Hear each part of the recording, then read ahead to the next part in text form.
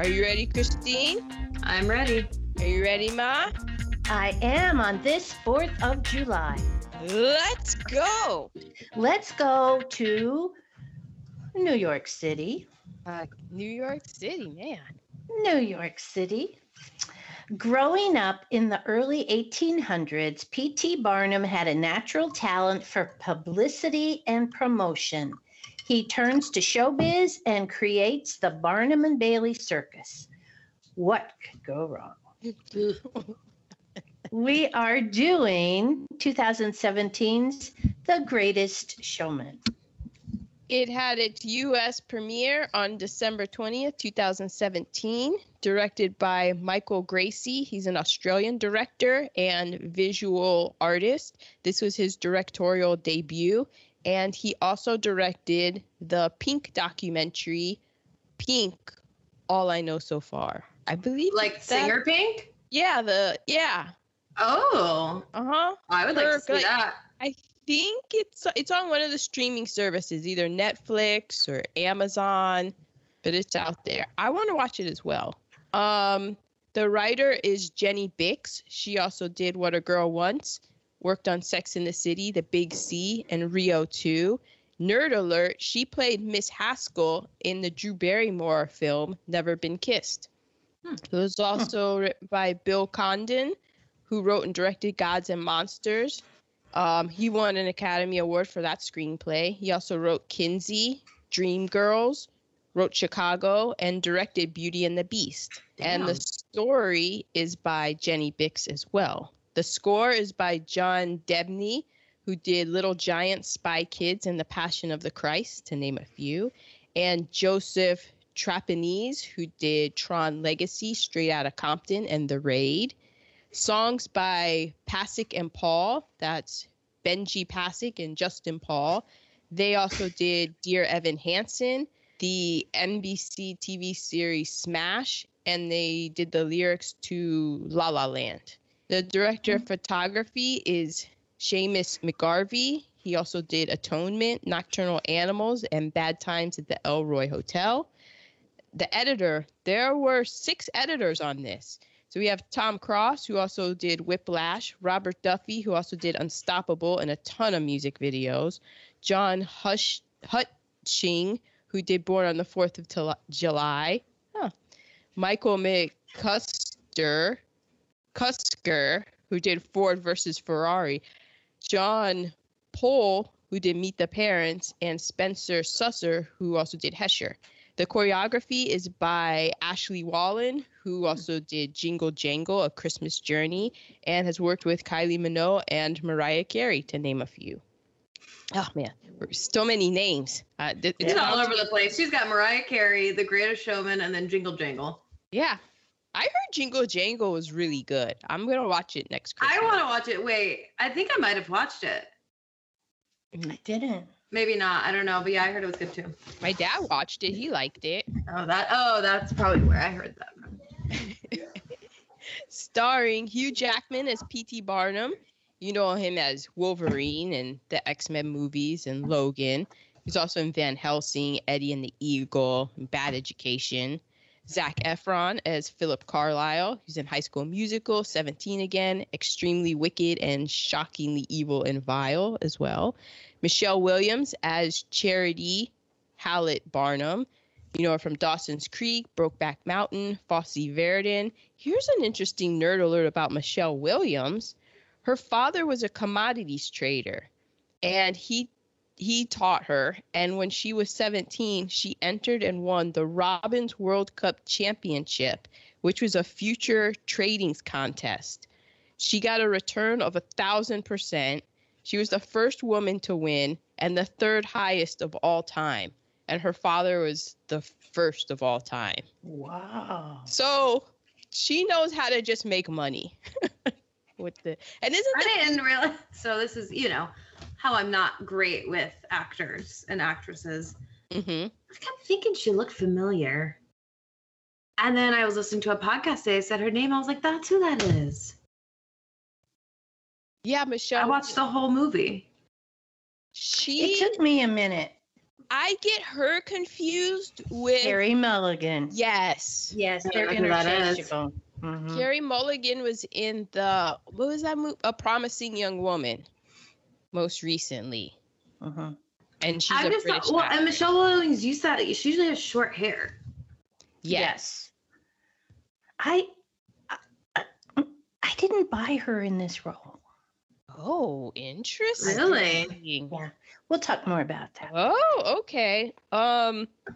We have Rebecca Ferguson as Jenny Lind. You know her from Mission Impossible, Rogue Nation, and Fallout, as well as Dr. Sleep and The Girl on the Train. Oh, yeah. I kept saying, I've seen her, but I Was can't she place the girl her. on the train? I think so. I never watched the movie because I read the book of the Me girl. too. That's why I can't bring myself to watch The Woman in the Window, because I read that. Oh, interesting. We have Zendaya as Ann Wheeler. She was in Casey Undercover, Spider-Man Homecoming, and Far Away, and also Euphoria. We have Keala Settle as Letty Lutz, aka the Bearded Lady. She was in Ricky and the Flash, All My Life, Big Shot. Yahya Abdin Mateen II as W.D. Wheeler. He was in Aquaman. He was in Watchmen, remember, from HBO. Also in Trial of the Chicago 7. Ma's like, oh, Yes, clicking. yes, Like, yes. yes. Yeah, you can tell when I'm thinking. Mm-hmm. Natasha Liu Borizio as Den Yang. She was in The Society, Hotel Mumbai, Crouching Tiger, Hidden Dragon, Sword of Destiny. Paul Sparks as James Gordon Bennett. He was in Boardwalk Empire, House of Cards, and The Night of. Sam Humphries as Charles Stratton. He was Tom Thumb. He was also in the TV show Neighbors. Diane Carroll as... Wait. Was Diane Carroll in this? No. See, I did these particulars before I watched the movie, and so I included Diane Carroll, and I'm just now seeing this after I did my nerd alerts and stuff, and it had... Okay, so Wikipedia has Diane Carroll down as Joyce Heth. Yeah, she was. Because I listened to a podcast and she portrayed Joyce Heth. Now I have to go back and watch the movie because I'm like, wait, Diane Carroll was in this? Because I didn't know who Joyce Heth was until trust me, guys, wait for it. Yeah. And so I'm like, wait, what? Wait, Diane Carroll was Carmen Jones, Porgy and Bess, Julia. But I don't even remember. I don't think that it was a big part. I would have remembered, like, oh my God, that's Diane Carroll. I feel like she got cut out of the film. Maybe that's what happened, because I don't remember seeing that at all, because I remember hearing about Joyce Heth and being like, I don't remember that in the movie. Yes, and I just found out about... Can you look it up while I finish the particulars? Somebody? I'm trying. Yeah. Joyce who? Who did she portray? Joyce? Joyce Heth, Hejoice. Oh. Maybe it didn't. Maybe she didn't actually. She was got, because like what I'm seeing on The Greatest Showman fandom.com is Carol will portray Joyce Heth in The Greatest Showman. Oh. So I'm wondering if that part didn't actually... I'm thinking it didn't actually make it, and also Diane Carroll is no longer with us. Right. And I think maybe it's like that's probably one of the unappealing, unpleasant parts of history that maybe they were like, maybe we shouldn't include this in this happy movie. Guys, hang on. Buckle your safety belts for what's about to come. Oh my God. Did you look at any of the pictures? No. Frederick Lenny as Benjamin Ballot, Charity's father and P.T. Barnum's father-in-law. I forgot to... Okay, and that's it. So those are the particulars. I just forgot to cut those out.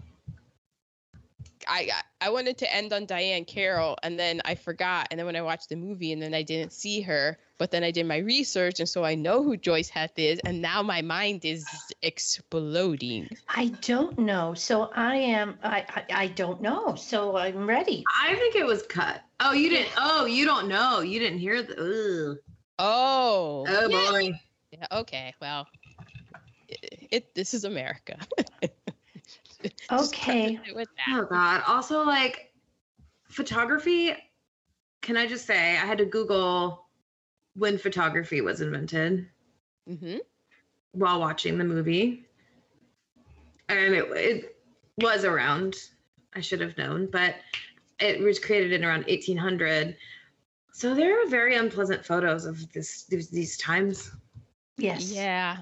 And also, well, the photography was kind of in its infantile stage, I believe. So people would have to sit for long periods of time and stuff. Yeah, probably for the exposure to happen. But it was around because they have pictures of Lincoln. There are pictures of Ulysses S. Grant. I mean, you wouldn't know it by watching this film, but this does take place during a little thing called the Civil War. Yeah. Wouldn't know it. Which is not even mentioned. Not that one time. Not one time. Okay, I am going to set the table. Okay. Okay. We start with a show tune set in a circus motif.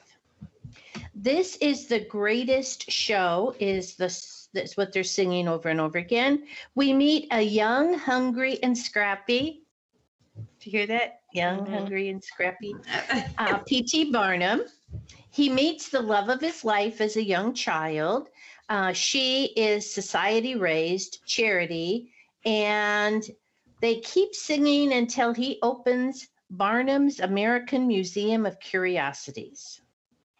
It starts out with taxidermied animals and wax figures. His daughters tell him he needs something real, and so it begins. So we are to POC count and our cast. Okay, sorry, I just did Google it, and it said that her scenes were cut out of the final film. Okay. So that is very interesting. All right, POC count. So we have Anne and WD. I counted 2 kids in the group. I counted, and then there are like 2 Asian Americans who are co-joined twins. So I counted there about 6. And then there are bystanders. I mean, the people who come to the circus and such. There are a few. Okay. Okay. But I guess I'll leave that out. I'll save that for later. Okay. Oh, okay. So as far as cast, well, oh boy. Well, this is kind of where we get into it, because it's a kind of a cast / nerd alert / deleted scene. So this movie plays very fast and loose with history. In 1835, P.T. Barnum, he was 25 years of age. He bought Joyce Heth, who was an enslaved person. Oh, I know who she is now. Yeah, she was also blind and almost completely paralyzed. She could talk, and I think she could move one of her arms. And she was billed as a 161-year-old former nurse of George Washington. And as in a nurse who nursed him with her own milk. Right. She was supposed to be a wet nurse for George Washington. Well, she was an enslaved person working for Washington. Right. So, P.T. Barnum advertised her as, quote, the most astonishing and interesting curiosity in the world. And he put her on display, and people gawked at her and withered and looked at, because she had a very withered body, and in New York and New England, and she would recite stories about dear little George.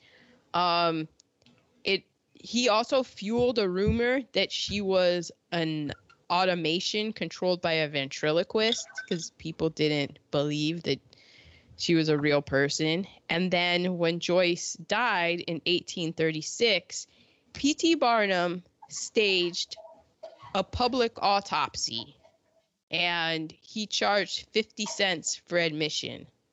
And which nowadays is $10. There were about 1,500 people who came to witness this woman who was never free a day in her life be publicly autopsied. And P.T. Barnum sold it to prove that she was in fact 161 years of age. And then when the public autopsy was done for paying people to witness, the doctor said, oh, she was about only 80 years old. And then P.T. Barnum was like, oh, no, that's not the real her. The real her is living somewhere. So this guy, P.T. Barnum, in real life is not anything at all like the wonderfully sympathetic Hugh Jackman character of P.T. Barnum in this film. No. This movie also pretty much never mentions race. It only merely implies it. With Zendaya and Zendaya. She says like, oh, people like us and people like me. And then they weren't allowed to see the Queen. Yeah, but it's always implied, and then people say like, "Oh, the help," and I think maybe somebody at one time says like "spook." Yes. But like the Civil War, like there's never this movie is just it's very. I found it very fun and entertaining and enjoyable to watch, and then you go in and look at the real history, and you're just like, "What the fuck is going on?" Like, has any nobody? And I think there was a way to do it where I don't think you have to mention the Civil War all the time. You know, I think it's fine to make a movie that's set in that time period without being about the war, but you can't.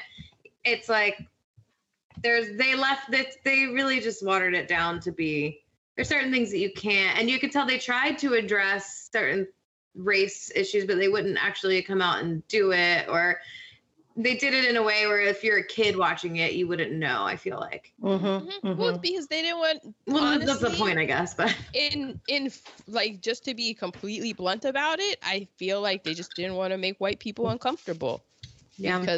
Because that was their audience. Yeah, exactly. We want to sell tickets, and so we just want to address these issues as comfortably as possible for the white film going public, so they don't get uncomfortable about it. My biggest problem, I'll get into it right now. And the other thing is they wanted it's only rated PG. So I think they wanted to make a movie that they could, like, it's for kids. It's not for, they're trying to make a movie that would make money. They put in theaters and kids could go see. My thing is, don't have it be, why do you have him be P.T. Barnum? These are Broadway people who made this. Right. Why couldn't you have just made like a fictional, if you wanted it to be that story, you could have just made it be a fictional character, but instead you had to take an actual person where there's real history and like change it. Dreamgirls. To make it more digestible. Dreamgirls is about the Supremes, but it's not the Supremes. It's fictional. But Hugh Jackman had wanted to do a movie about P.T. Barnum forever, so he probably had the clout to get this done, and so there you go. So okay, and then also classism. Yes, and I have a quote where P.T. Barnum is talking to Tom Thumb, and Tom Thumb is saying, I don't want to go in front of people because I don't want them laughing at me. And P.T. Barnum says, they're going to laugh at you anyway. You might as well get paid. So that's cast. Like, are you choosing to go out and be laughed at in order to make money? I mean, just freak shows in general. It's like freak shows. A whole. Yeah. Because Teeny just sent me I saw the picture of drawing of like Joyce Heth, and she has like little baby Washington. I recommend going to mountvernon.org They actually, this is about the second time that we've actually referenced them, because remember we also did it with George Washington's teeth. That they do a really good job on that website, because Mount Vernon is George Washington's home. They do a good job about like telling the truth about, like, they don't sugarcoat it. So there's a section of Joyce Heth that I read on the mountvernon.org website, and because of the association that she had allegedly had. So it goes into that whole thing. P.T. Barnum had her teeth removed to further along his whole story about her being 161 years of age. So, wow. Add that in. This was a person that he bought, was already blind, was already partially paralyzed, that he could make this story out of, and to add it, it's like, oh, let's remove her teeth. So this is the kind of fellow that Hugh Jackman really wants to play and dance around. And I don't know if they actually had like people of color in the audience in the movie, but in real life, he wouldn't let Black people into his museum. I'm not surprised. Yeah. And I mean, the whole, I guess that might be my LVP, so I'll get to it there. Okay. Well, I'm going to say I think he really originated fake news. He did. Honestly, yes. Yeah. Yes, he did. He was the first fake newser. Yeah. Alternative facts. But my problem with that is that this movie glorifies that and says, oh, look, he's just spreading entertainment to the people. They just want the masses. But then when you go in and you look at what this guy actually was about, it's like, no. What? No. Why couldn't you have just... Why did you have to marry it to this guy? Now, there's this great movie that I'm like, oh, this is fun. And then, but you gave him the name of this guy who's a fuckboy. I'm putting him in. He's in the fuckboy canon. Yes, he is. P.T. Barnum, welcome. Okay, Erin, take a drink because we are to Nerd Alert. Unless, Christine, did you have something else to say? No. Okay. Oh, yeah, you said it's your LVP. So Nerd Alerts, this film came out in 2017, but I got a lot of Nerd Alerts, so I just condensed what happened in 2017. It just happened. We were all there. Right. We have the Women's March. Charlottesville happened. Deadliest mass shooting in the United States history happened in Las Vegas. 60 were killed, 186 wounded. And Disney bought 20th Century Fox, which is interesting for this movie because it's a 20th Century Fox film, but you can watch it on Disney Plus, and that is why. Yes. All right, the top 5 movies were Jumanji: Welcome to the Jungle, Despicable Me 3, The Fate of the Furious, Beauty and the Beast, and Star Wars: The Last Jedi. The Academy Award nominees were 3 Billboards Outside Ebbing, Missouri, The Post, Phantom Thread, Lady Bird, Get Out, Dunkirk, Darkest Hour, Call Me by Your Name, and the Best Picture winner for this year was The Shape of Water. Yeah. Wow. All right. So we should have seen it all coming. I mean, it was going downhill then. We were already in the midst of it. It already started going downhill. So my nerd alerts are basically about P.T., Phineas Taylor Barnum. He was an American showman, businessman, and politician. He's remembered for promoting celebrated hoaxes and founding Barnum and Bailey Circus, which ran from 1871 to 2017. It actually closed. Huh? Until 2017. Exactly. Yeah. And at that point, really only because of the animal abuse. Yes. Exactly. He was an author, publisher, and philanthropist, though he said of himself, quote, I am a showman by profession, and all the gilding shall make nothing else of me. According to his critics, his personal aim was to, quote, put money into his own coffers. Mm-hmm. He's widely credited with the adage, there's a sucker born every minute, although there's no proof that can actually be found of him saying it. It's probably one of his rivals said it about him, because P.T. Barnum, he knew who was lining his pockets, and so he didn't look at his patrons as suckers, but as participants in pranks and hoaxes, saying, quote, "People like to be humbugged." Hmm. Yeah. So it's all a matter of perspective. These aren't suckers. These are my patrons. Look at the smiles on their faces. He, contrary to what this movie depicts, he did not get into the circus business until he was in his 60s. His museum, that was his bread and butter, and it was his museum. It burned down twice. Twice. Kind of. There's a lot of fire that goes on in the around the edges of this. It kind of makes you wonder, oh, maybe there is a divine being after all. He was partners with James Bailey in 1881, which, why was it? Okay, I'll get to that later. Jumbo was the famous African elephant. That is actually the mascot of Tufts University, which is the alma mater of one Elaine Bennis. Yes, that's a fictional character, but that's what, when I think of Tufts, I think of Elaine. I do too. It was her safe school, right? Her I have more school. on Jumbo. Oh, okay, take it away. I have a little more as well. Do you have the end of Jumbo? I'll let you do the end of Jumbo. Okay. You can take that part. But he was an elephant, and he was like the sweet elephant. You know, he gave rides to Winston Churchill and Theodore Roosevelt. Apparently, they rode him. But when he started to get to sexual maturity, they couldn't control him anymore. And you didn't know where that was going to do. So they were going to shoot him. But then P.T. Barnum was like, I'll buy him. So he bought him for $10,000. My God, back then. Which is $345,121.09 today. Wow. Which is also, I wrote that down, so that's also how much he bought the museum for. That was the loan he had. That 9 cents is important on the end.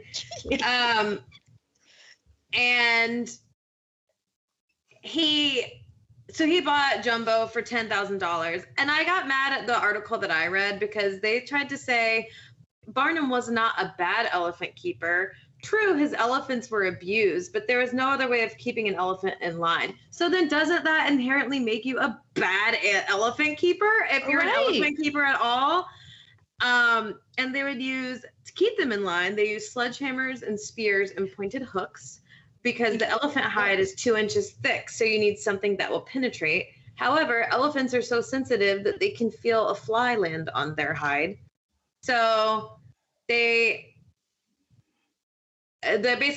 suffer extreme pain, and then it crushes their will to go on. And I'm not going to, before you get to the end of Jumbo, I thought it was interesting that this elephant is what made the term jumbo mean something large.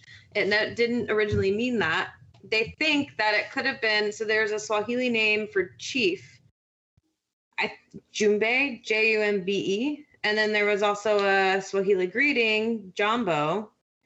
And then in the beginning of the 19th century, there was a term, jumbo, for unwieldy racehorses. But since Jumbo was the name of the elephant, and he was supposedly the biggest elephant in the world, that created the word in America for something large. And thank God for Jumbo, for my Jumbo Diet Cokes. There you go. And shrimp. And then I'll let you do the depressing part. Okay, but before we get to the depressing part, so Jumbo was the mascot of, Barnum had dolls and stuff, so everybody knew about Jumbo. Of course, this is in the time before a lot of people even saw or had personal pictures, I'm guessing. So when they said this is the biggest seeing elephant, an elephant? Yeah, this is mind blowing. It would have to be. So, all right. In 1885, Jumbo was accidentally struck and killed by a freight train during an Ontario performance. I don't understand. You got a train, you got a big elephant. I don't know how that happened. I don't get how that just accidentally happens. No. I guess this is But why honestly, it's probably better off for him that that's how he went out. I mean, let's think about it. Elephants, super sensitive. You just said it crushed their will to go on. Oh my God, he did it himself. Hey. Good for you, Jumbo. And what happened to that freight train? I mean, it had to be matchsticks. Well, that's not the end of Jumbo, because P.T. Barnum had his hide stuffed. Of course. How is he able to if the freight train, I don't know. So I'm sure he had his hide stuffed, and then it was later donated to Tufts University. And then in Tufts University, so they had that's where it was. But then that burned down in 1975. Oh my God. In a fire. Wow. So fire just kind of follows this Barnum. Again, it's almost like there's somebody upstairs going, I've had enough. Yeah. Also, Jumbo was the inspiration for Dumbo. That was my question. Oh, Dumbo. The saddest movie of all time. Jeez. Okay, so you only know that because I taped over your brother's first steps so that you could watch Dumbo. We'll never know how Adam's story ended. Did he or did he not learn to walk? He just crawls back behind you. I guess my first ones weren't on tape, so there was no point in continuing. Okay, the Brooklyn Bridge in 1883, it was completed, and rumors swirled around it that it was unsound, that it wasn't safe. And so at one point there was and so P.T. Barnum, because imagine that there's a new thing that comes out and there's all these rumors around it that it's unsafe. Where have we heard that? Who could relate to such things? So P.T. Barnum was like, hey, if you give me, what did he say? $5,000, I'll have all my elephants and all my crew walk over the bridge and prove that it's safe. And the bridge people were like, nah, we're good. So they opened the bridge. Please don't take elephants on it. Oh my God. So they open the bridge. All these people come on it. Then there becomes a rumor through all the people on the bridge that the bridge is collapsing. It's unsafe, which causes a stampede. And like a dozen people died in this. Oh my God. But it was fine, right? More fake news. Exactly.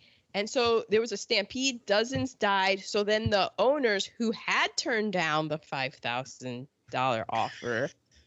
Now it's a $10,000 offer. Then they went back to P.T. Barnum, and he paraded everybody across it to show that the Brooklyn Bridge was completely safe.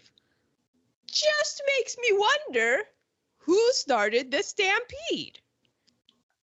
I'm not pointing any fingers. It's merely a question I am lobbing out there. There you go. Because the answer to every question, as we know, is money. So I'll let everyone else draw their own conclusions of that. I'm just saying. Speaking of the Brooklyn Bridge, they're proposing they're finally going to get its own bike lanes. Wow. Mm-hmm. They like right now. It's like if you go, it's like not go with people. Like there's pedestrians and it's a big project they're going to do. Good on you. So let's get some elephants on there and make sure it's safe. Yeah. And their handlers. Freak show across the bridge. Exactly, because if they end up in the river, oh well. So when he took a turn into became political. But before that, he was big into prohibition, as Ma just sips on her gin and tonic. Gin gimlet, excuse me. I have the gin and tonic. Yeah, he was really against alcohol. So another notch. Red flag. More red flags. Interesting. You would think he'd want everybody liquored up to come see his show. Nah, he went out taking money, talking about the evils of alcohol. Meanwhile, this motherfucker owned another person and took out all her teeth and had her body publicly autopsied. So, okay. In 1865, he won a seat in the Connecticut General Assembly as a Republican. Now, remember, in those times, the Republicans, that was the party of Lincoln.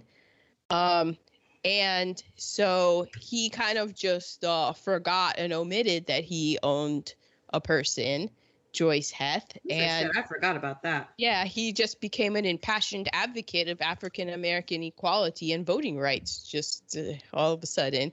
But he is perhaps almost equally as famous for banning all forms of contraception.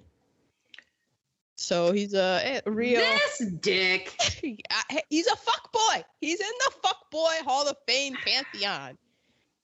He ended up losing a congressional race, and then he was at one point the mayor of Bridgeport, Connecticut. And that's my nerd alerts on fuckboy P.T. Barnum. I don't know. He might be number one right now. Woodrow Wilson. Will's actually... There's always Wood. There's always Woody. Does anybody else have any nerd alerts? Or Okay. So I could have done a million nerd alerts just because, just based on the people involved in the said so-called freak show. But there was one woman that stood out to me, and that was the bearded lady. Mm-hmm. And her name was Annie Jones. Well, there were a couple, but the original bearded lady, I believe, is Annie Jones. And she was born in Virginia in 1865. Woohoo! And she exited her mother's womb with her chin already covered in hair. So at first her parents were like, holy shit. And then she had facial hair, that of a full grown man, apparently, when she was born. But she wasn't even a year old when they pushed her into P.T. Barnum's exhibit in New York City. Yeah. And she was billed as the infant Esau. Is that how you spell it? ESAU, which is a reference to the hairy brother of Jacob in the Old Testament. Oh, I didn't know that. And she was such a hit, I guess, in show business that they it was such a popular attraction that Barnum offered her mother a 3-year contract at a rate of $150. I didn't do the math on that, but of what that would be now. But as time went on, obviously, she grew up and became the bearded lady. And along the way, she appealed to audiences by playing up her womanly aspects in contrast to her facial hair. So she would dress in fashionable feminine clothing. She learned how to play the mandolin. And she was one of the most memorable acts of Barnum's show. Mm-hmm. It's still unknown what caused her condition, although it's very likely something called hirsutism, which is a condition that causes coarse hairs in females and male-like distribution, and affects 5 to 10% of women. She was probably the most famous bearded lady of the era, but not the only one. There was another woman named Julia Pastrana, who was born in 1834. And she was a Mexican woman whose body was nearly entirely covered in thick, dark hair. And she was called the Ape Woman. Oh. She was a minor celebrity of the Victorian age. She toured Europe. She wasn't involved in Barnum, but after she died, she kept touring Europe as a mummified specimen. Oh my God. So back to Annie Jones. She married a man who was a sideshow barker, so the guy who shouts to get people to come in to see the show, in 1880, but she was only 15 and he was a full-grown man. Well, Teeny, she did start at 9 months. So she's only 15, but months. She's an adult, Yeah. And that's all she's known. You're a 9-month-old baby. Look at a 9-month-old, and you're on and you've been in a exhibit. circus the whole life. Mm-hmm. And but her parents didn't approve of the marriage. But they were married for 15 years, and they divorced in 1895, which is like, I wonder what happened. Yeah. Like, what, and then she got married again, and they decided to travel as an act together. But he unexpectedly passed away. And then instead of continuing on her own, she ended up coming back to P.T. Barnum's Greatest Show on Earth because that's all she knew since 9 months old. However, even though she, like, all of her, quote, fame and fortune, I'm sure she wasn't rich, was due to her being called a freak. When she came back to the show, she was very vocal and campaigned against people calling them freaks. So she was like one of the first people to like stand out to be like, no, like, don't call us freaks. Yeah, good for her. Before she could really make that much of a difference in it, she passed away of tuberculosis at age 37. Jeez. Oh, wow. Yeah. So Annie Jones. What a life. I know. An advocate. And it's like one of those, like, yeah, you, like, even, I think a lot of I listened to a podcast called something, BOAT. I'll figure out the name of the podcast I listened to.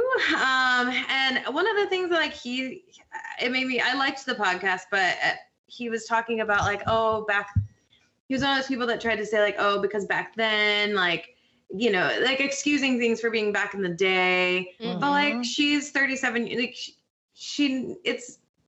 these people weren't happy to be billed as freaks. It's just They knew it was wrong. Yeah, they knew it was wrong.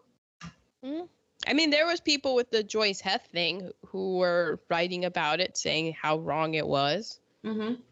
Just the way that there was abolitionists and talking about slavery. Yeah. Just like how we're celebrating the 4th of July, and one of the reasons why we're celebrating the 4th of July and America's independence because the South got behind it because England had already, they knew that the writing was on the wall and that England was going to get rid of slavery. Mm-hmm. And how did the ragtag group of Americans afford the war for the revolution? Took out loans. What do you put up for collateral for loans? So, the people it's you there. Own. Yeah, the things that you own, the property that you own. Right. And if you're in America, the property that you own, if you're in the South, it was your workforce that you did not have to pay. So, all right.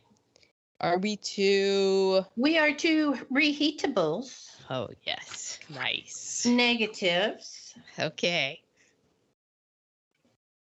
Do you want me to go first? Sure. Okay.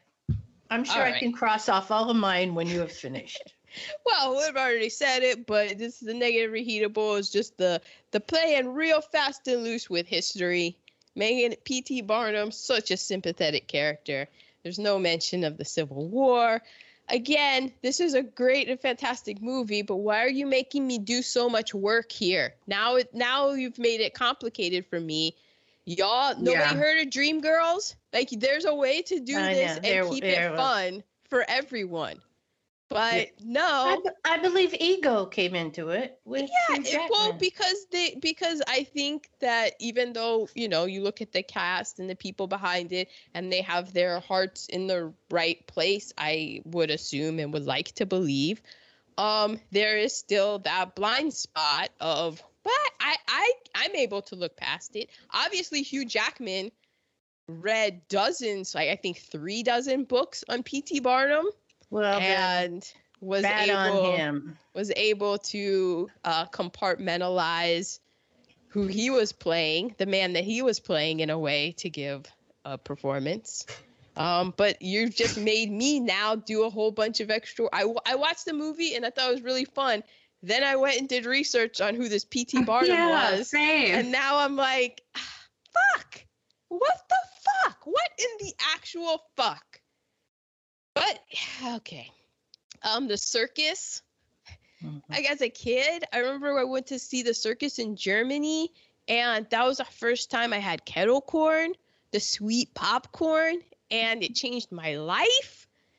And now circuses, it's like zoos. As a kid, when you get to see the animals and you're just like full of wonder, and then when you get to be an adult, it's just, at least for me, it's just this sadness of like, but at least I feel like there are zoos where they're taking that into account and they try to make the great habitats. Like, I would like to go to the San Diego Zoo.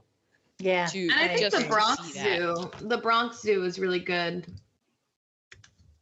And like also like, but then we also have Cirque du Soleil, and I know that there's probably, issues with that. It's not like 100%, but at least it seems, look at the acrobatics and like maybe a more humane way to see. They don't have animals that they.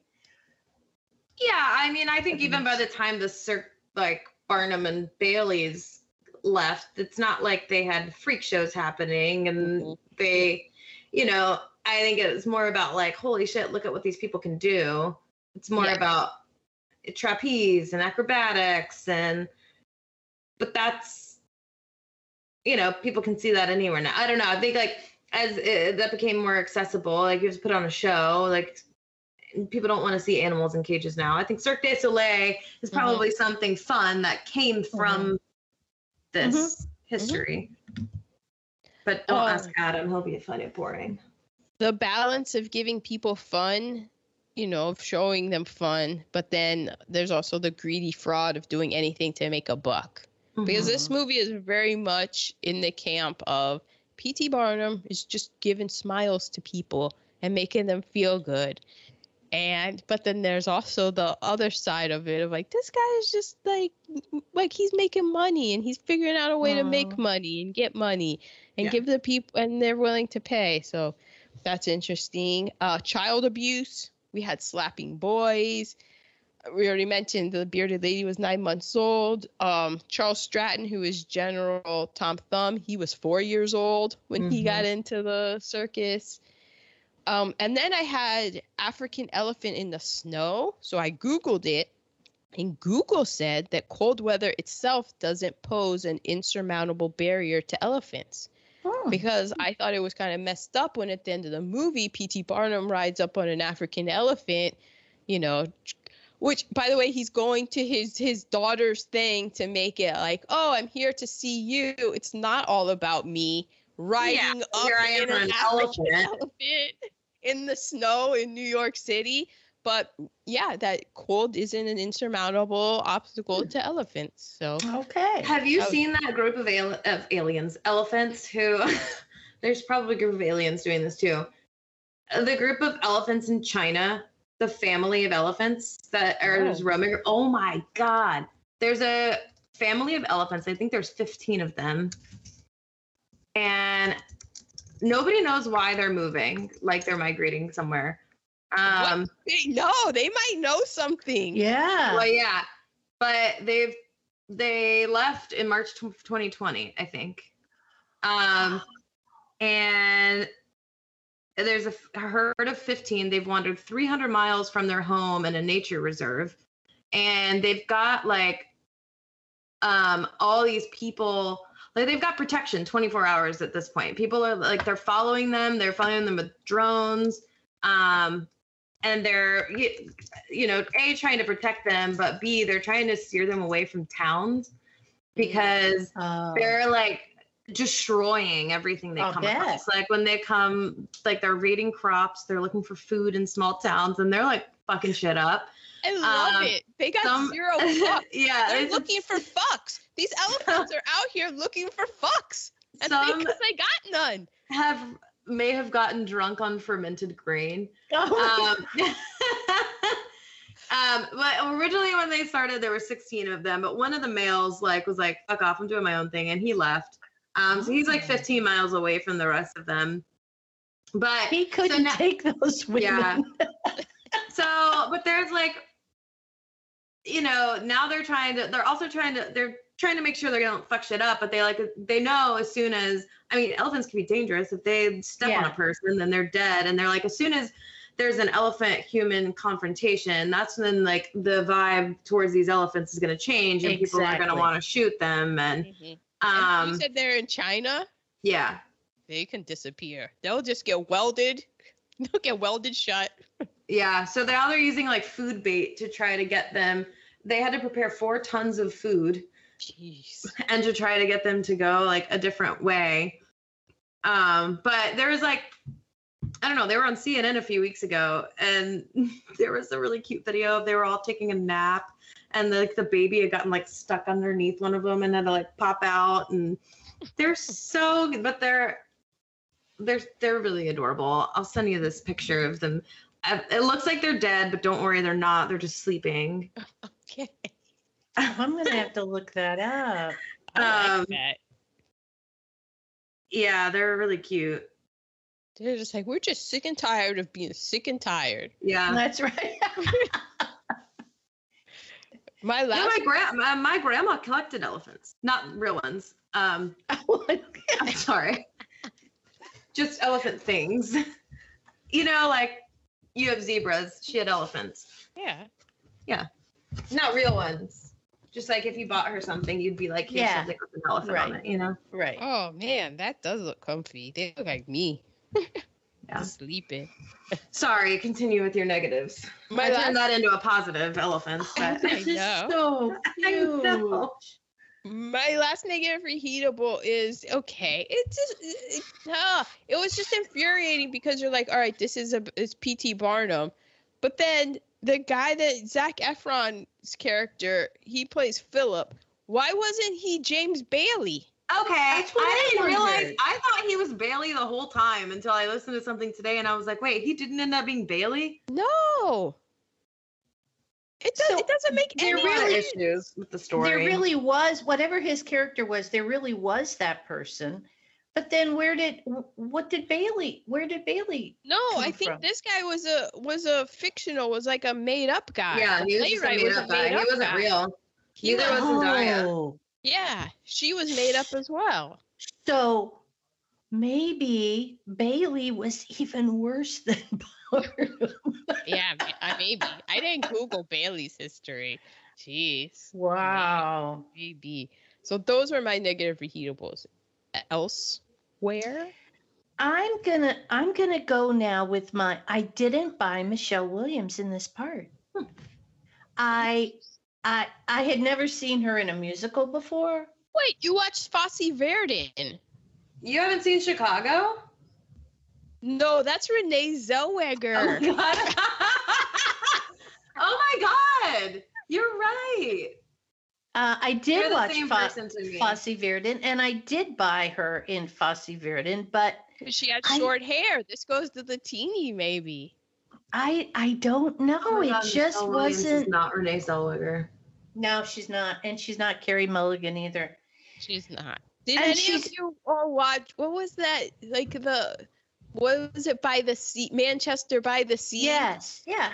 Because she just delivers oh man, that was just that scene of just a heartbreaking, crushing scene. Yeah, because she's usually so good, and I just felt like I wasn't comfortable watching her in the role. It was like to me, she wasn't comfortable doing the role. Like it was beneath her. No, just like she didn't tune into what it was, or the role there wasn't enough of a role for her to. Yeah, I thought that it was just a thankless role. Exactly. Yeah, I didn't beneath her. really- Yeah, I mean, I mean, because her whole thing is like, oh, and I have it in quotables. It's like, oh, we did everything together. And it's like, you all did nothing together. No, You went no. off and did everything, and you were at home keeping everything together. I just thought that it was just it seemed like it was because I don't know if this had anything to do with it, but she is married to the director of Hamilton, like the guy who directed Hamilton. oh, They're married in real life, and I did wonder if this was, because she's a big name, and if Yeah. this was kind of a thing Yeah. of like, oh, I'll do this. I don't know. yeah, I I'm don't either. speculating. But it was a thankless role. I agree. So I was kind of surprised. I was like, oh, Michelle Williams is in this? But then you see Yeah. the role, and it's like, And I just came up with another one. I have it written down somewhere. The person who played Jenny Lind, Rebecca Ferguson. she had to be dubbed. In this day and age, there are plenty of people who could sing and play that role. Here's the thing. I have that in I believe it's in one of my tasting nuggets. So in real life, the Swedish Nightingale, I believe that's who Jenny Lind was. She was a soprano. So, but I thought she was an opera singer. Yeah, she was. Yeah. But so this is that thing that I think that this movie really rubs up against, because she's an opera singer and she's a soprano. That's not going to make the kids. No, it's not. That you're not going to get his audience. Right. It's not the voice. The voice isn't an opera singer singing soprano. So they needed. So in this movie, I think she's like I have the woman who sings it, Lauren Allred. She was on The Voice 2012. She was the singing voice that was used. And I believe she's like an alto. Anyway, she's not a soprano is what I'm saying. And the real life Jenny Lind was a soprano. Rebecca Ferguson studied music and can carry a tune. But if we're talking about the Swedish Nightingale and she's supposed to wow people with a showstopper, she's like, that's not me. But when they filmed that scene, Rebecca Ferguson really is singing too. She's singing to the audience and the people around, right. But then it was dubbed in.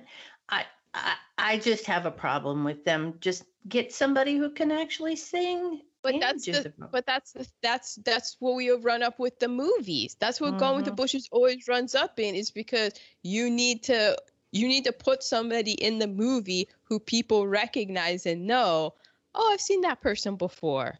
Like that's the shitty part that we always run up against. Okay. Well, those are mine, as well as Animals in a Circus and all of that. Okay, Teeny, negative reheatables? The wishing machine. Like, don't tell your kids that any wish they have is going to come true. I don't know. No. Maybe I grew up knowing that, like, not everybody's a winner. It's just not going to happen. My elementary school, the motto was everybody's a winner. And I just remember very clearly at a young age, my dad just told me, no, everyone's not a winner and not everyone's going to succeed in life. And that's just the harsh reality. Exactly. Mm-hmm. And thinking that you can be whatever you want to be is not true. Sorry. No, this movie, it does that. It says, here's this young man. He comes from nothing, and he can create this world of wonder. Yeah. That can happen, but most times it doesn't happen. Yeah. Oh, you want to know something that I just remember off the top of my dome? So when I was doing the nerd alerts, the guy that's the foil in this, the newspaper man, he's the sour, I think it's the New York Herald. He's based on a real life character. In real life, that guy was an immigrant, came over from Europe, had nothing, started the New York Herald as just a 4-page thing. At one time, it had the biggest circulation in the entire world. Wow. Damn. Yeah, but in this movie, he was one of the people who were like, what the fuck are you doing with Joyce Heth? Like, calling him out in it. But then in this movie, he's the dour. He's the bad guy. Yeah, the dour really, bad guy. He was doing a good thing. Mm-hmm. Yeah. Who then at the end, journalists spreading the real facts, spreading the facts. Yeah, but then the dangerous thing is at the end of this movie, that character comes around to P.T. Barnum's side. And it's like, yo, are the inmates running the asylum?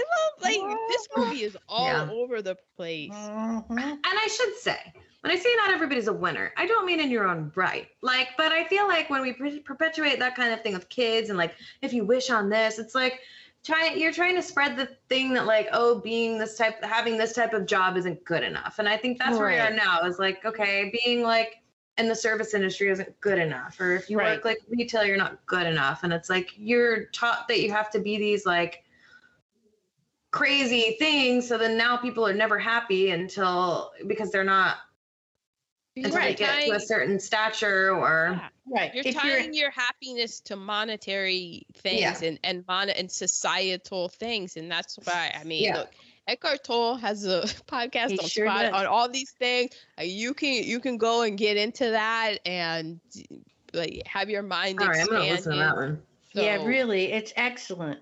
Because if you're a young athlete, I have a student, I had a student in second grade. He's now going into seventh grade. He's a great swimmer.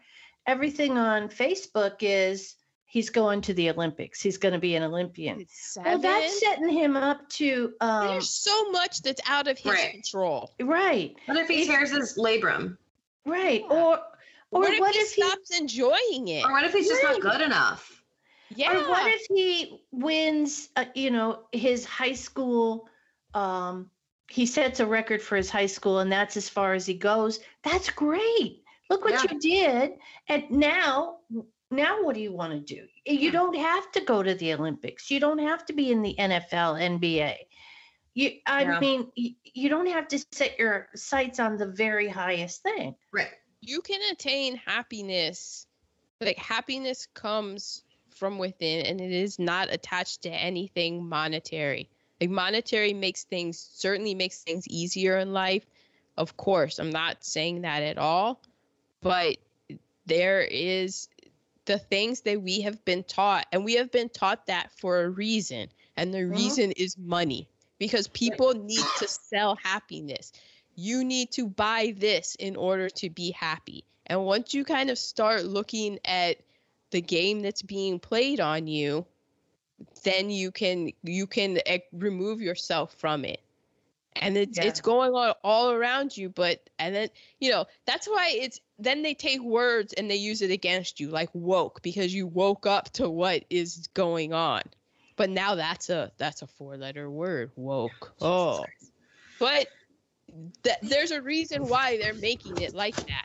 So there are things that you can do and places that point to. And when you get into it, you see all of the things. Like if you're super into Christianity, you'll see the things that Jesus was really pointing to. And it is in line with all of that. Like all these other bullshit rules, look into who made those up. Yeah. And then look into what that guy was saying. Who wrote the Bible. And you'll see in all of the religions, all the things that are the same, and try to then get into that. Oh, Eckhart Tolle, go listen to him. Yeah, I forget which episode it is, but he was talking about people who win the lottery. Majority of them end up without the money and more unhappy than they were before they won the lottery. I mean, you look at also a plug. Hulu, Summer of Soul, the Harlem Cultural Festival. Questlove made a documentary about it. The same year that Woodstock happened, there was this cultural festival that also happened in Harlem. Didn't know anything about it because for 50 years, the film was stuck in a basement. Wow. Because when it came out, people were like, oh, I filmed this. It's like the Black Woodstock. And it was crickets. And for 50 years, nobody saw that it existed. And then it's on Hulu now. I recommend watching it because you're like, oh, are you kidding me? Stevie Wonder, Mavis Staples, B.B. King, Nina Simone. And it's just now coming to light that you see this? Yeah, but that happened. And that was kept. That was kept from us for 50 years. Teeny negative. I don't know how we got there, but here we are back to zebras driving the horse and carriage. I mean, they didn't look like zebras. Didn't they look like horses that were painted? I don't know. I don't know. I don't have my glasses on. They look like, that's what basically, don't zebras look like horses that were painted anyway? Well, they're smaller in stat. I don't know. I did Google it.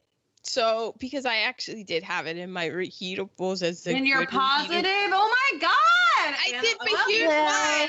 Yes. So. No, yeah, we're the zebra family. It's only because this is straight up because of my upbringing of zebras and how important zebras were to my family and like the And you butch wanted him to be identity. abused and carry people around. To your in horse mother, it wasn't carriages? your father. But No, it was more of like, oh my God, they're zebra. It was the child of yeah. There's a Oh, zebra. there's a like I'm also like finishing up the Count of Monte Cristo. So to think of like having zebras because they look just in the childlike thing of like zebras look like horses instead of horses because we love zebras, putting zebras in instead, recasting horses as zebras, and zebras are what's pulling me. That made my little child Aaron just And the so reason happy. that we even got into the whole zebra thing was because you were going into kindergarten, and I knew that somebody would say something to you about your unusual parents. Like Adam, I was on a field trip with him in first grade, and a little first grader said to me, "Why are you with him?" And I said, "Because I'm his mother." And the little kid said, "You can't be his mother. He's black." And I said, "Oh, honey, if you think he's Honey. black, you should see his daddy." But my whole thing was make it fun. We're the zebra family.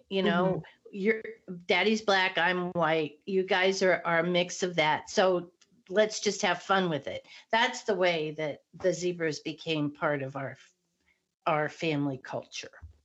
Well, that's why I had it in my negative reheatable. But it is because I Googled it. Horses have undergone domestication, unlike zebras, which are very wild and aggressive. Damn straight. You know what? They have tattoos on their hands. Uh-huh. The zebras are going around looking for I almost fox. said, "Oh my God, really?" That made me think of one time we were at the mall, and there was like a field trip happening of like first graders probably, and this kid just looked at Adam and goes, "That guy looks like my dad," and then just walked away. I worked with. Did you look at Adam and be like, Yeah. Is there Uh-oh. anything you'd like to say? Yeah. When was the last time you saw your dad? I worked with a wonderful teacher, African American. Her husband's African American. They were sitting in the doctor's office one time, and her son was about a first grader, maybe a little younger. And another African American family walked in. He went over and said, "My dad's black too." Yeah, kids say the darndest thing. Like when kids, because of that zebra thing, when kids came up to me and called me like an Oreo, I was like, hell yeah. And so I'd be like, I love Oreos. That's like the most delicious penguins. cookie there is. Yeah, anything that they would call me, I would be like, and Yeah. I was like the weirdo in school because of it, because they were like, I thought that was going to hurt your feelings. And I'm like, hey, snow leopard? Hell yeah. What else you got? That's me. That's Exactly. And that was the whole point of it. They're like, Make it fun. Make it Yeah. something you can be proud of. And then it's not going to hurt when people say stupidness. Yep. I was a little upset that they introduced Dog Boy and then just kind of like didn't incorporate him again until the end. At Like, all. Yeah. He had a lot more potential there. Wanting to be more than you are, which we already talked about. And those are my negatives. I have one more negative. okay. I feel like Zendaya was underused. Zendaya. Zendaya was underused. Of course she's underused. Are you kidding me? She's The just whole a trapeze bonafide- scene? Now that trapeze thing is on That my wasn't even her. positives. Yeah. Yeah, I mean, but Zendaya is a generational talent. I mean, we keep saying this, Yeah. so they were lucky to Oh, she yeah. do Oh, this yeah. film. That's why I But- felt she should be in it more. Of course, when you're looking at it's just, I'm sure. I don't know. I had the opposite. Well, I love her. But I wanted to see more. I don't know. I didn't like how much of a love story it ended up to be. Mm-hmm. Well, I mean, you do have Zendaya and Zac Efron. That's, Yeah, I just thought that was a little like Because look at the box office that they were. we're aiming trying to at. talk about a thing with like freak shows, and then they're gonna use these two people who are like two of the most beautiful people on earth to be like, Exactly. here's a Exactly. Yeah, but we do like looking at pretty people. I mean, that is. That is basically Did you say to the kid at the mall, really, your dad is that pretty? We are to our positive reheatables. I have one. We didn't see any snakes. I kept waiting for snakes. Oh, yeah. Wow. I was You're right. very happy with no snakes. Oh, yeah. And the ocean scene was beautiful. Ocean. I had, the ballet at the very end, the sister who was the tree. Yeah. Very Eckhart Tolle being So that would've been me. perfectly happy to be the tree. Mm-hmm. Yeah, let's be happy to be the tree. And I really liked, okay, so Zendaya and Zac Efron's whole romantic musical number. But the time that he is coming at her and she just pulls the rope and goes straight up away from him. Yeah. I love that. What you thought. Yeah. Other positives? I liked the bar where I just wrote the bar where he takes Zac Efron. I'm guessing. Yeah, Bottom. that was great choreography with doing all the shots. That scene. Yeah. It was Yeah, a lot of the good. dancing was very Hamilton-esque to me. It reminded me a lot of Hamilton. Yeah. But I liked the bar, and that's when I had to Google when photography was invented, because there was a lot of pictures on the wall. And I did also I just wrote trapeze in general. But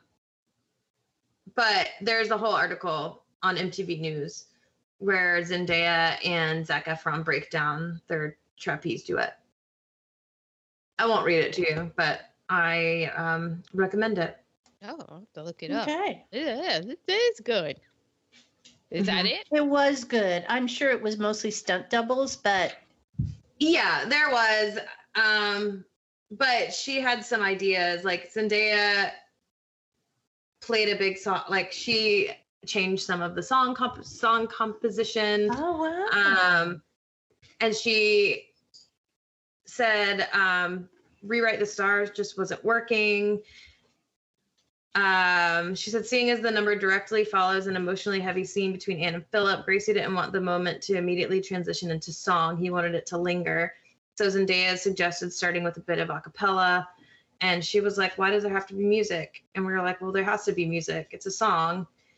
And so then whatever. So she helped do that. And then they said at the end, so we looked at Zendaya and we were like, you're the queen of all things. You should be doing our jobs too. Yes. Agree. Mm-hmm. Yeah. Give her props. Yep. I mean, honestly, Zendaya probably knew that it shouldn't be P.T. Barnum. It should have just been a fictional character. She was like, fuck, She already knows that. Damn role. Yeah. But, I'm cashing this check. I'm doing the best I can to represent the culture. Okay. All right, for me, Yep. I have 20th Century Fox. Yeah. Because, it got sold off, and so probably one of the last times we'll see that. The United States Postal Service, how when he was a poor street kid, how he continued to talk with Charity, and he would just slip in the letters. There was such a thing back then as general delivery, and wherever you went, it would just have your name, general delivery, the city, state, and zip, and then you could go to the post office and pick up your mail. Like, people sleep on how awesome and amazing the United States Postal Service was and really is. You could send people through the mail. People like if I wanted you to go visit your grandma, I could have back then sent you through the mail. Well, but back then I would have been a crime, so. Well, Christine, your mom could have I could have gone through the mail. Yeah. No problem. Y'all two could have done. Yeah. I have, this is a thing that I love, it was the same in The Heights. You're watching a movie, it's these two characters, and then they spontaneously bust out into song, which is great.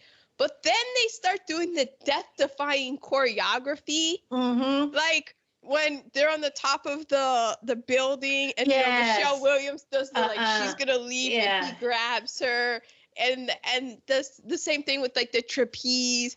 Hey, Zac Efron's character, he never been on a trapeze before, and all of a sudden he knows exactly how to catch her and stuff. I just love that stuff because I get caught up in it, but then there's also my literal mind that's like, exactly, this is hilarious. Right. Like this could never really happen. Yeah, like in real life, it would be like, wait, why did you do that? Oops, no net. You thought I was gonna catch you? So I like that. The old-timey data entry, because I used to do data entry, and that's what Hugh Jackman was doing. His job in the beginning of this was doing data entry, and I'm like, the more things change, the more they stay the same. That was hilarious. I already did the zebras and horses. Calling the queen sweetheart? Hilarious. That's awesome. And then this is for my ma. Moe. Thank you. Actually, it's my MVP. So let's just put it out there right now. The champagne. I'm like, oh. It looked like it was White Star back in the day. White Star. Probably would have been. So those are my good reheatables. Okay, we are to quotables. I only have 3. I don't have any. I have 2. Okay, go ahead. Well, other than the one I already mentioned, you might as well get paid for it. Does it bother you that everything you're selling is fake? No. Not a bit. Just as it didn't bother the previous president. A man's station is limited by his imagination. Well, if you're a white man in the United States, then your station is limited by your imagination. But if you're anything other than that, it's limited by your skin color. And gender at that time. Yeah. Do their smiles look fake? That was P.T. Barnum. And then I had the Charity, as she said, like, we always did it together. And I was like, since when? What movie were you in, Charity? Yeah. And then, this was Charity's dad made me laugh out loud because he was like, she'll get tired of having nothing. I was like, that is a astute point, my main man. I've brought up before my friend of Indian descent who was a teacher, and she said, I tried being middle class. I can't do it. Yeah. Okay.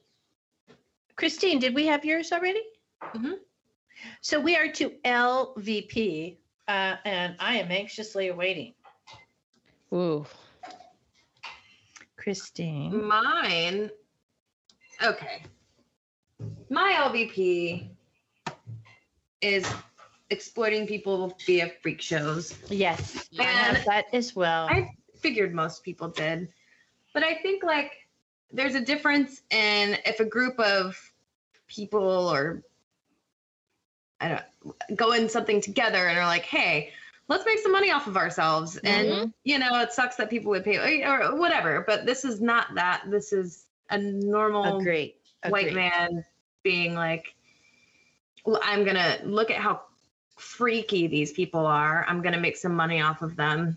When in reality, the people that were featured are fucking incredible. Yes. There is a man named Prince Randian, and this isn't all P.T. Barnum. I just was looking up, I read an article about like some of the people who were in freak shows or circuses, and he was called the human worm. He didn't have arms or legs. So he would perform at dime shows and theaters. But despite his extreme disability, he was profoundly self-sufficient. He could roll his own cigarette, light it with a match, and shave himself. Damn, I can't roll. Yeah. He went on to father 5 children with his wife, and he lived to be 63, which I thought was pretty incredible for being in the 1800s. There was another man. That's a lifespan for quote, Yeah. normal person. There is a man called Carl Unthan, I believe is how you say it. And he performed under the guise of the armless fiddler because he didn't have arms, but he learned to play the violin with his feet. Feet. Yeah. Yeah. He was born in Prussia, and apparently the midwife who delivered him tried to smother him, but his father saved him. Whoa, wow. Uh-huh. I mean, we already talked about the bearded lady. But it's all the, like, most of the people that were featured in these were people who had just overcome these things that made them different from what we talked to, we talked about the word normal last time, I think, but like they're all doing these incredible things that a lot of people with arms can't play the violin. Right, exactly. Or, Exactly. But then there's also, it was really popular for people who had kids with mental differences, like microcephaly, where your brain is underdeveloped. These babies were often sold to freak shows so that they wouldn't be a burden to their parents. And then hydrocephalus as well, which is way too much liquid, and then you have a bigger head than me. Wow. I know. Wow is a comment. That's Zizi Babaluba. And then just, the fact, like, it's like some things have changed, but then not at all. Like, obviously, like the tattooed man was considered a freak, and that's. I have more of him in Tasty Nuggets. Oh, okay. There's a bit. Oh boy. But yeah, I don't know. Just the fact that this is how, I don't know, freak shows in general are my LVP. However,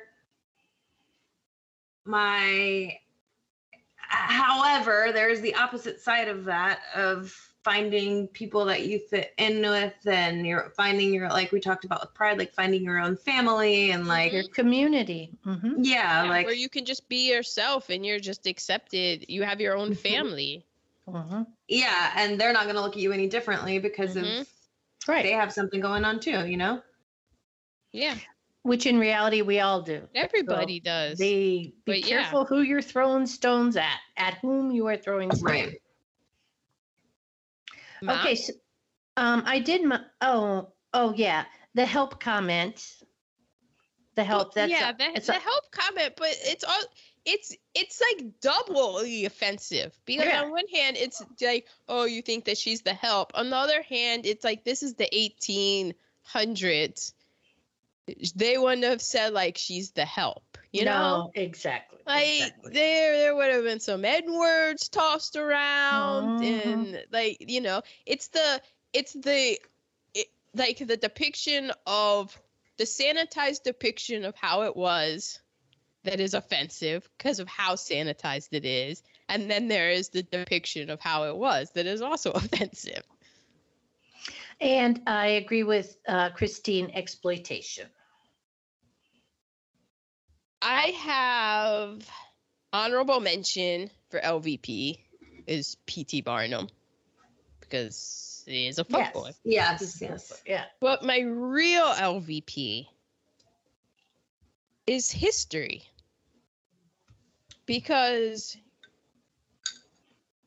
I have always really liked history because it's a story, and I like stories. And I was different amongst my peers in school and a lot of people that I know. Like Teeny, right? Like, you're not into history. Boring. Exactly. Yes. This is my point. So it's boring. All the kids, like, they're like, oh, history's boring. Most of the people I know, they're like, oh, but you're into you're into history. I think it's boring. This is why history is my LVP of this, because the way that we are taught history, it is boring.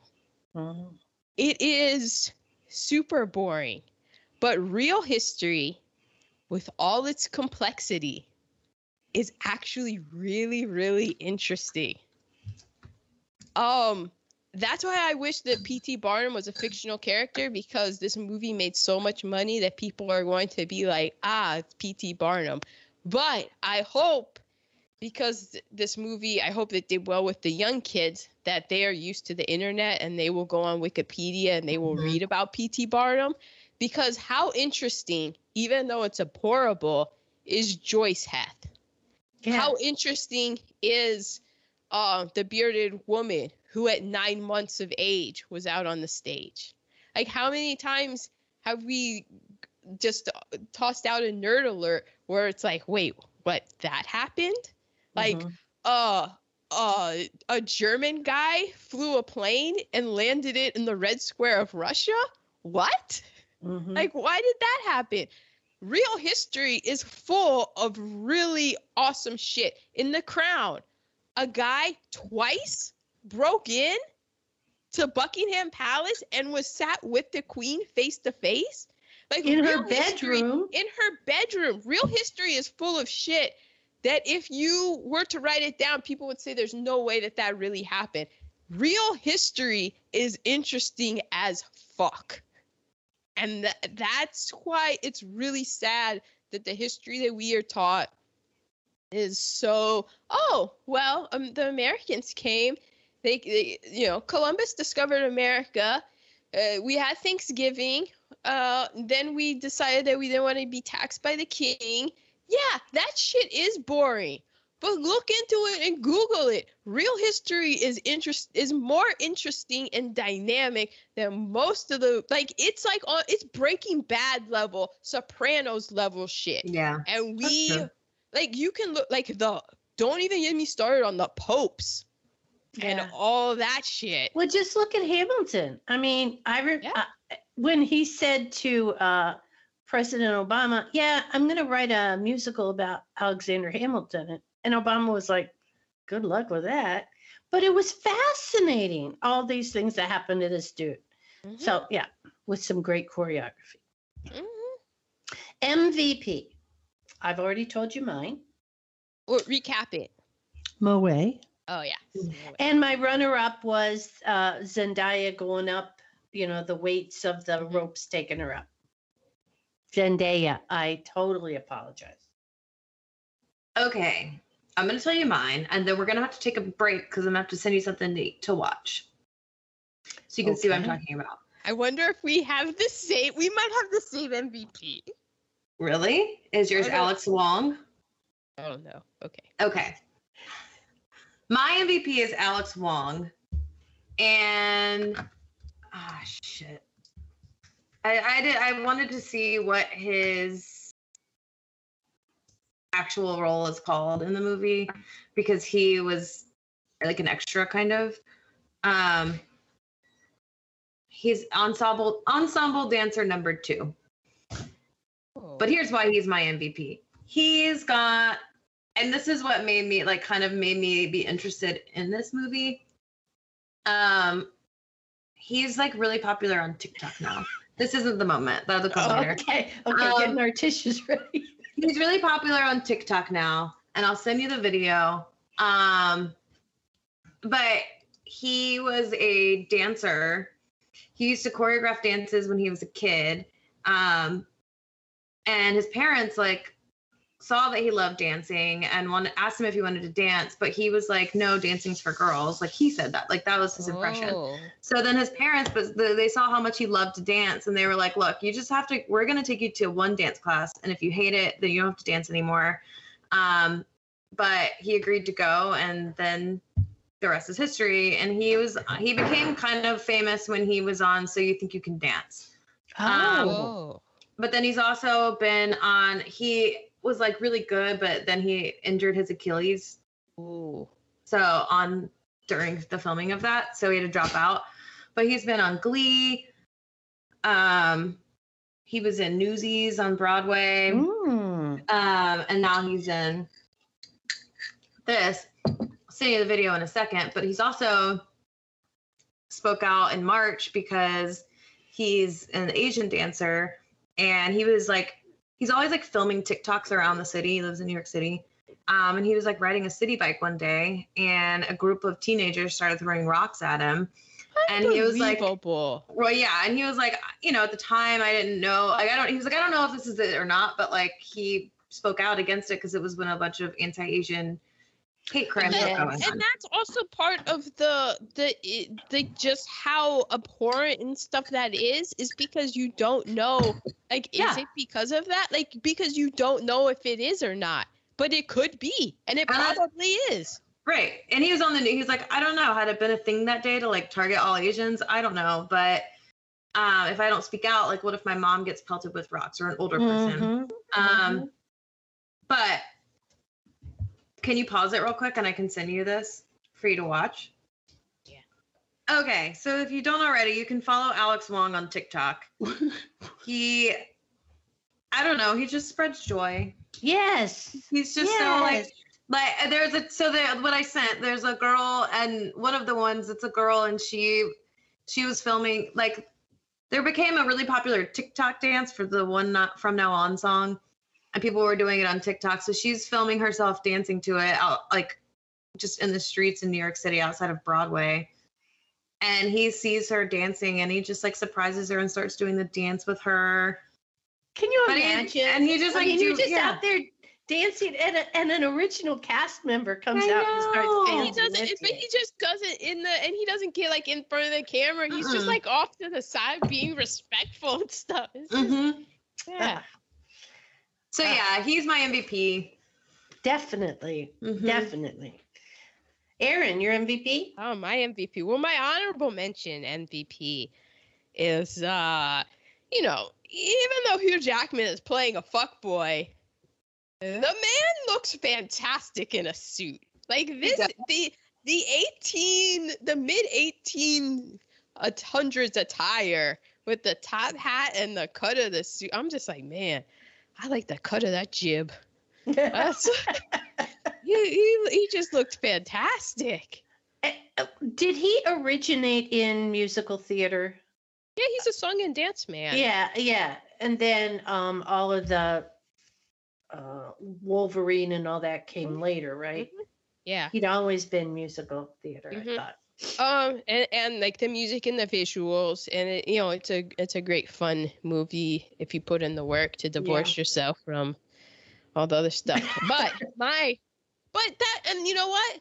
That's what welcome to my world in watching old movies is having the duality and having to do the work of being able to enjoy these movies and also being like, this is a bunch of fucking bullshit, white supremacy. So this is what I'm able to do the work, get fit and join it and do it with me. My real MVP though is This Is Me. The song has all the hallmarks of, like, to me, it is the quintessential pop song. Okay. Let me read off, because I made my list of the reasons why, because I'm so glad you're saying this. It just checks off. Okay, first of all, it's a build song, which means it starts quiet and then it builds. So that's a check. Love that in my pop songs. It's got marching drums. I love that shit. You throw in you get to the part in the build where you got the marching drums. Check. Love that. It's got what has been called, which has been dubbed the millennials O's. The O. It gets overused a lot, but when you place the O's, you got to build, you got how it places it. I'm like, this is a check because this is fantastic. You add in a full choir. Yes, you got me again. Killer pre-chorus and chorus. I mean, whew. The way that when it kicks in, it goes 4 on the floor, which means that's the bass drum that's pumping on the 1, 2, 3, 4. Love that shit. That's a staple of disco. People say disco sucks, but that's bullshit because if you dance, you know that disco doesn't suck. Yeah, and also the disco sucks movement is that's a bit of racism right there. You can go in and Google that. The lyrics, now this mileage may vary for some, but to me, these lyrics are not super cringy at all. I'm like, oh, snap. Which brings me to how it has a great message while not being cringy. Because there are some anthem where you're like, that's a great pop song. And there are some lyrics, like, everybody knows pop songs where it does have some lyrics that kind of do make you cringe. There's one song that they always would play at like women's soccer games where I'm like, yeah, that's a banger, but it does kind of make me cringe. Like, I don't know. It's like something's like I'll fight and you're just like, there's some things where you know what I mean.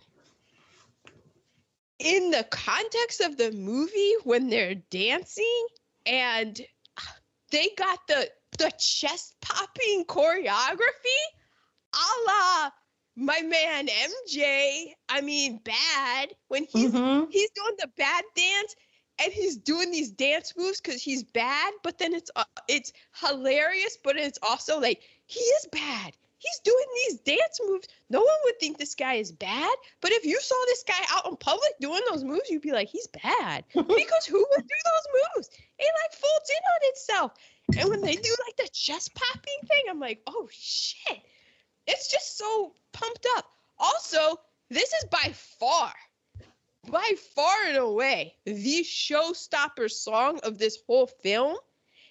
And the fact that it's the best song, the showstopper, the get you all pumped up, ready to go. And it's about all of the people who this man, P.T. Barnum, the fuckboy, cast away. Exploited, yeah. And are you ready to cry? Yeah, okay. Because I'm going to send you something to watch. Is it the video that I watched where it's the workshop? The workshop. Is it the workshop where it's for the first time Keala Settle sings the song in front of Hugh Jackman and the workshop people? No. Oh, no, it isn't. Should I pause This is a trend that is taken over TikTok, and I cry every time I see one. This is just one example of them. Yeah, I mean, because it's amazing. I just sent to you all the first time Keala Settle like performed it in a workshop, and Hugh Jackman he had just had skin cancer surgery, so yes, okay, you're not allowed to sing and stuff.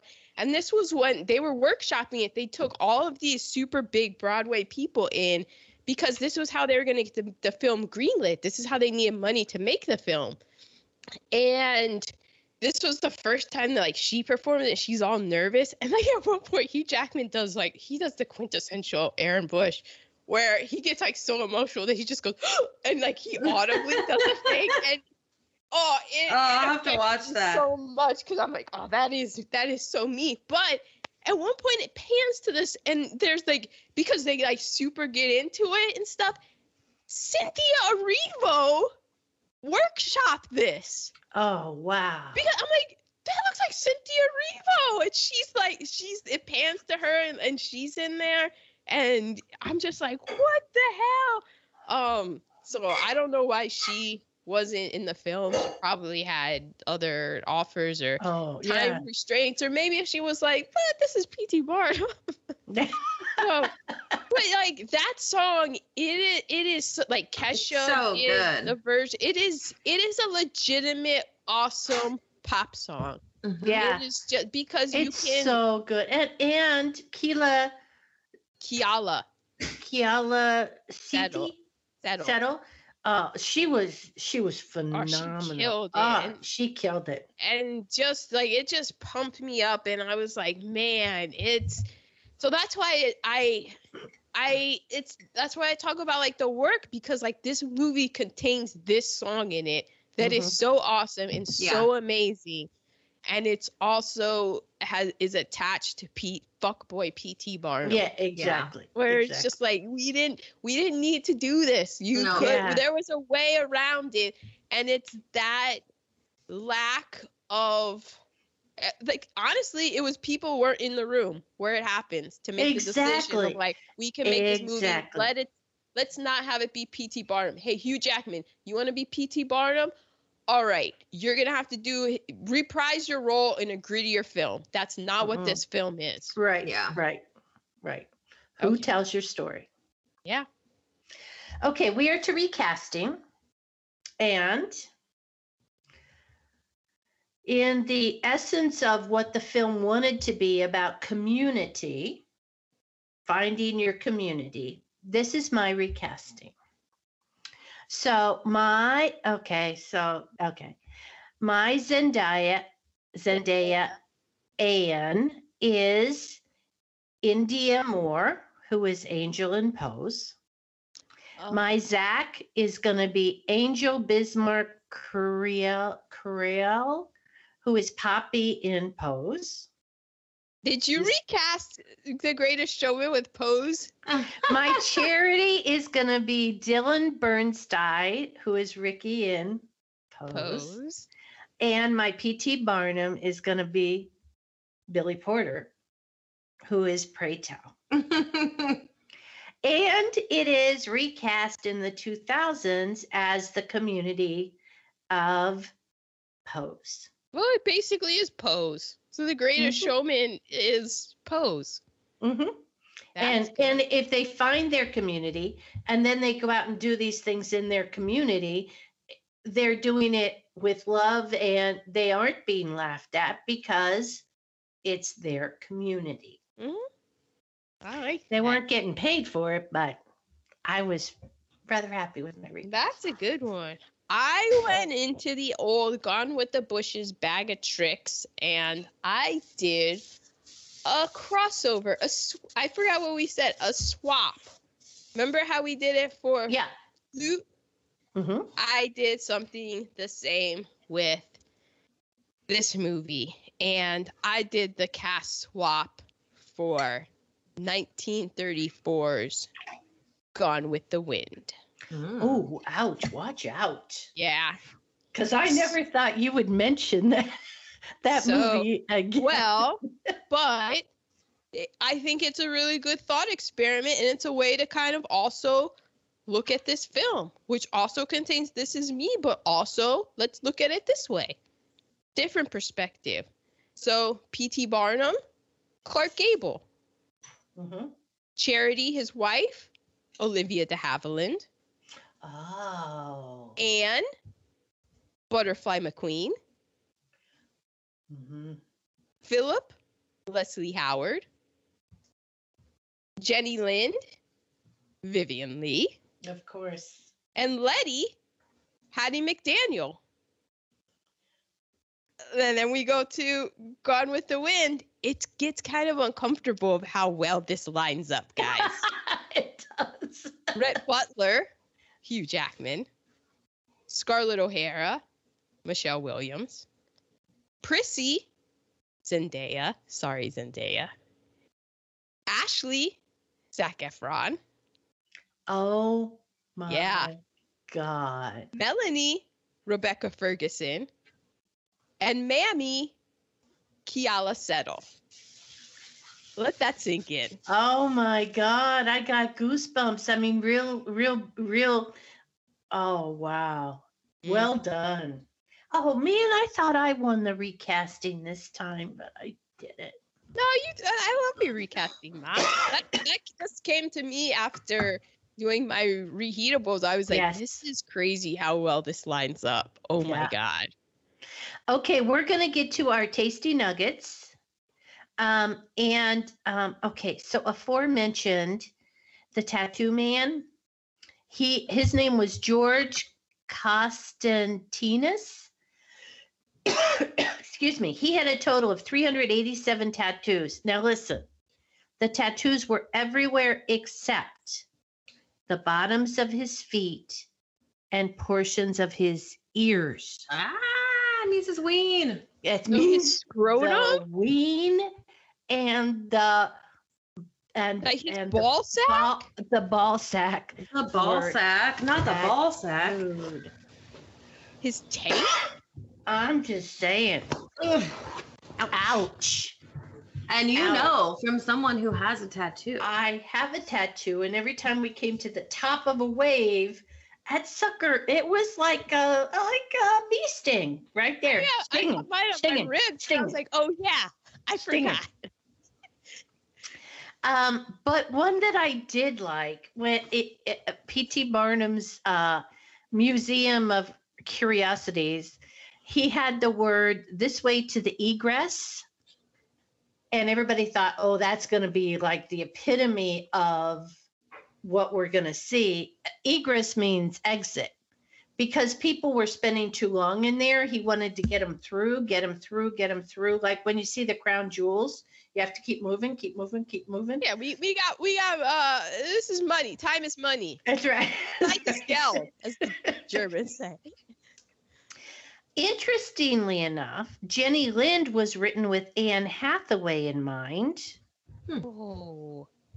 but they also thought of Carey Mulligan, who is Michelle Williams. Carey Mulligan, interchangeable. Would have exploded if it was you have Carey Mulligan and Michelle Williams in a film. We just be like, Because it's like any of the old films with the with the blonde women, they all look alike. Also, Elliot Page was considered for Jenny Lind. oh. I know. I thought Interesting. that was interesting. So those are my tasty nuggets. All right, I have that the budget was 84 million and it made a box office of 435 million.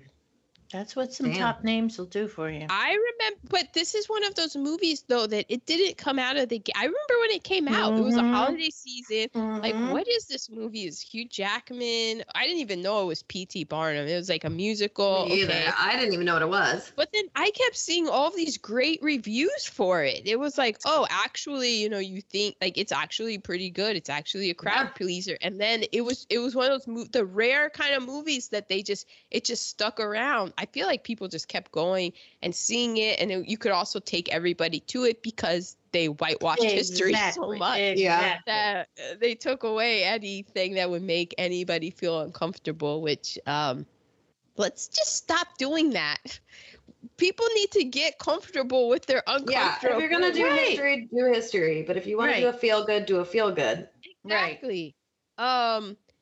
So more on that. Okay. Also, another thing of how they like just bastardize history. The thing with Jenny Lind, she did go on a tour with him. She did it because she ended up in today's money raising $10 million. She donated that Jesus. all to charity in Sweden. Oh, And wow. she never had an affair with P.T. Thank Barnum. you. The reason that she stopped doing the tour was because she didn't like P.T. Barnum's over-the-top marketing antics. And they parted ways mutually. It wasn't this like she wasn't this Suki Tawdry, Lali Linya. That wasn't her. Okay? She was the No Mac Swedish- the knife in there. Yeah, she was the Swedish Nightingale.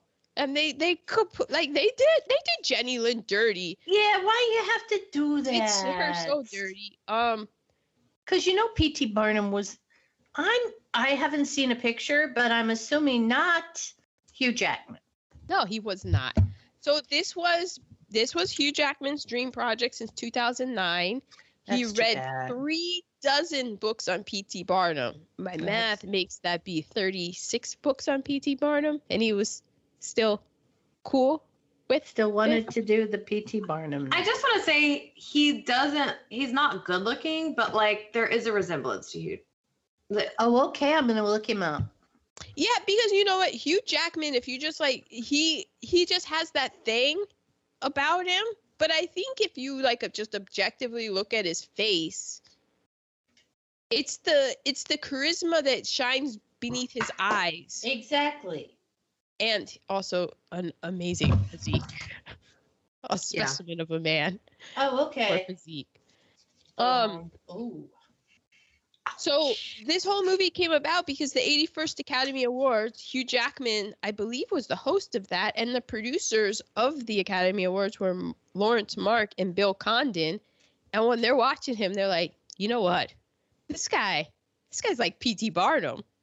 And that's when the idea came, and then that's when they pitched it to him, and that's when it became a dream project of Hugh Jackman. Okay. And I'm guessing that these two, Lawrence Mark and Bill Condon, when they got to the part of Joyce Heth, that's when they're like, oh, we're going to get Diane Carroll.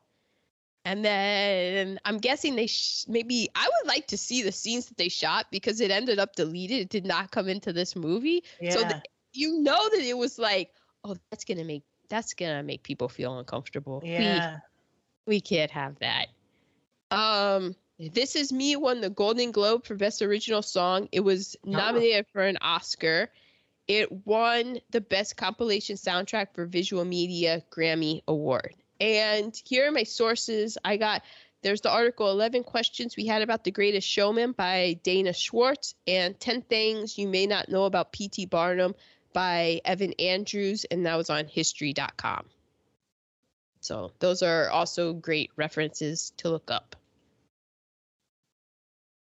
Excellent. Christine. Nope. Okay. So None that here.